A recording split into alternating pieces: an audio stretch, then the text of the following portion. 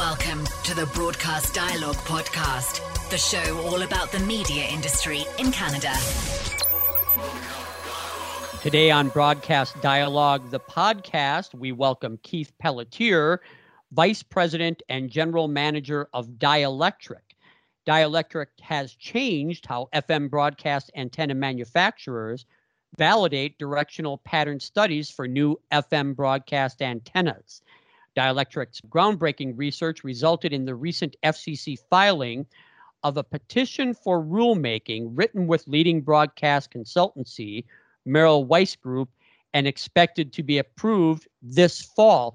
Keith, welcome to the podcast. First, before we start this, and we're going to get into more specifics on this, it's an FCC filing. How will this affect Canadian FM broadcasters? David, first off, thanks for having me on. That's an excellent question. And I think the answer to that is it affects all of the broadcasters, whether we're doing business within the U.S. or Canada. Specifically with Canada, if they want to stay within a protection, this new technology that we've developed and optimized is going to allow for quicker, more accurate data that comes out of it. So for the end user in Canada, they will see a faster turnaround time using this technology and the resources that we have here at the facility. So they're going to see quicker results, more accurate results, which long term is going to lead into higher quality, more robust system, and something that they can rely on for many years to come. Okay, let me continue here. The new rule paves the way for the first directional FM pattern verification rule change in 58 years, a rule change that passes the torch from physical to artificial intelligence-driven simulated modeling. The inspiration behind Dielectric's effort is to provide FM broadcasters with a more efficient and economical antenna modeling process.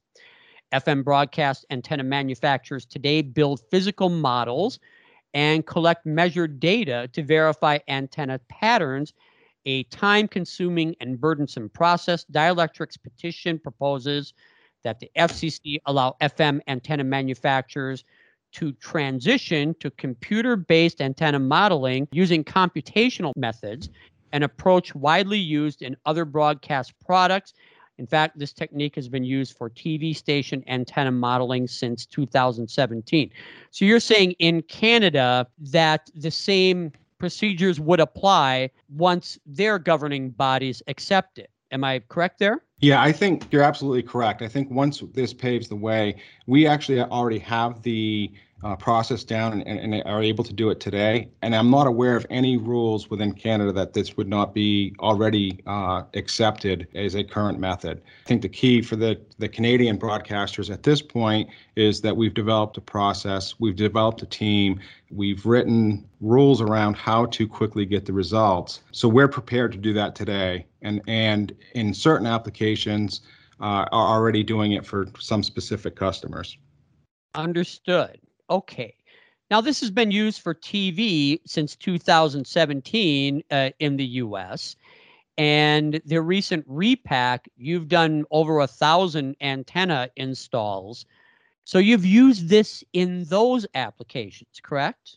That's correct. In those types of applications, again, we went to computer modeling, which it's actually achieving the same things. A lot less resources on the manufacturing floor by tweaking parts, setting up models, and doing a very tedious process with multiple resources to get to the end result. So with the TV process, we have done validation that with the 1,000 antennas that we've done, and we've been able to put those in the field, get results from customers that they're very happy with the performance of our antennas. And one of the things that came out of the television repack in the United States is they're doing drone validation with an antenna on a drone. There's been over 100 drone studies validating our antenna performance is what we said it was going to be. So I think that's another feather in our cap as far as the excitement that's built up around the FM pattern studies being able to be done using AI, is that we validated our process. We've done it with 1,000 antennas. We were able to meet stringent deadlines, And now with the drone technology, it's an independent company that's now proving our antennas are working as we said. So it's very exciting times. I think, Dielectric is always on the leading edge of technology. We're always pushing the envelope in the engineering team to come up with the next best things. And we've been able to do some very exciting things. But I'm very excited. This is certainly at the top of the radar of things that we've done that's really going to help both the company succeed and also give the results the customers need at the end of the day. Keith Pelletier is with us, Vice President and General Manager of Dielectric. And from what I understand, the accuracy is better with the AI-driven models. Am I correct there? Yes, you're very correct, David, and that's an excellent point as well. So, there's two methods, as you stated earlier in the podcast, of achieving pattern verification today. One is a quarter scale model. And essentially what the quarter scale model means is we're doing everything at a smaller scale, so it's not a full scale test, which takes up even more resources and a larger range outside, or it's full scale modeling, which is typically done outside in a far field range. And if you can just think about the various parts and pieces and the number of measurements that you have to take, it's suspect to human error. And then once you got your final solution, you start documenting everything. You may be off slightly on some of your measurements. So what the computer modeling does is eliminates all of that. You draw the tower, you draw the FM model, you set up parametric modeling where you can adjust certain things, and you let the computer do the work. The one really fascinating part of all of this is you can start at the end. So essentially you put the customer's azimuth pattern into the program, you set up the variables, you let it run, and you walk away. And then a few hours later, or half a day later, it gives you the best results that fit what the customer needs.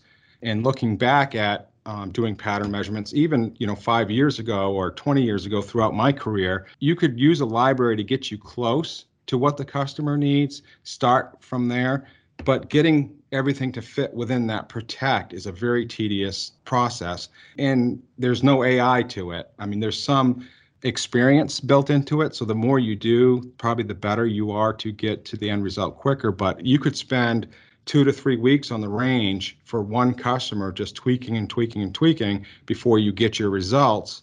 With the AI program that we've got set up, you start at the end, you let the computer do all the work, and it tells you when it's all said and done, this is the best fitting one. So that's kind of where we're at from a customer standpoint. We've shrunk the overall time to do some of this by up to 90% in most cases. So the engineering team's very excited about setting this up. Getting more results to customers quicker, gains us bandwidth. And like I said, the accuracy that you brought up is far superior, and it's less prone for error. Now, Keith, you talked about the engineering team. You've created kind of a new class of computers or crop of computer engineers, HFSS, computer simulation super users. Touch on that. Yeah, absolutely. I'm glad you brought that up, David. That's a great point as well. The computer program is only as good as the users, right? So you can certainly take this program on, think you know what you're doing, and basically garbage in, garbage out.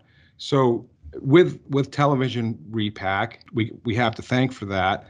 In starting with 1,000 antennas, we had to develop the engineering expertise within this program to really understand how to build the models, how to get results, correlate that to either results on our manufacturing floor or out in the field.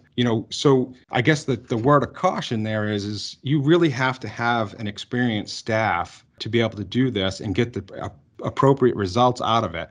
And certainly with our expertise and the amount of work that we've had to do over the years, we've grown. A lot of people probably have a staff of one that's doing this stuff. Because of the volume that went through here, we probably have a half a dozen resources that know how to use this program, get fantastic results out of it, get it correlated into the real world.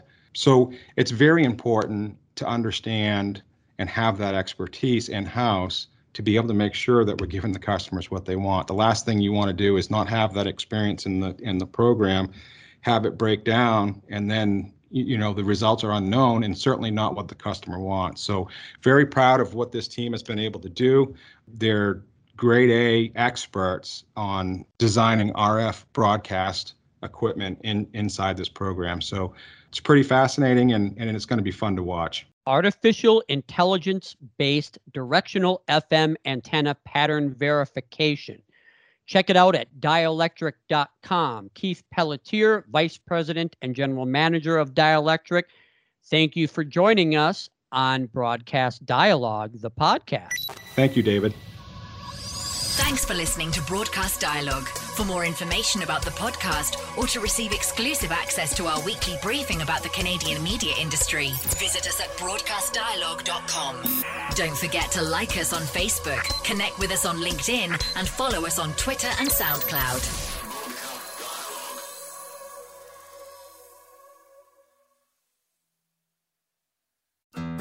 You looking to make the most out of this life and optimize your personal wellness? Then check out the Natural Man Podcast. Join me, host Mike C., as we explore all areas of human wellness, physical, mental, and emotional. Learn strategies to optimize your own well-being and be in the driver's seat of your own health. Remember, your doctor works for you. Learn biohacks, neurohacks, ways to improve sleep, and ways to optimize your body and your mind. Check us out on Apple, Spotify, the Fountain app, and at naturalmanpodcast.com.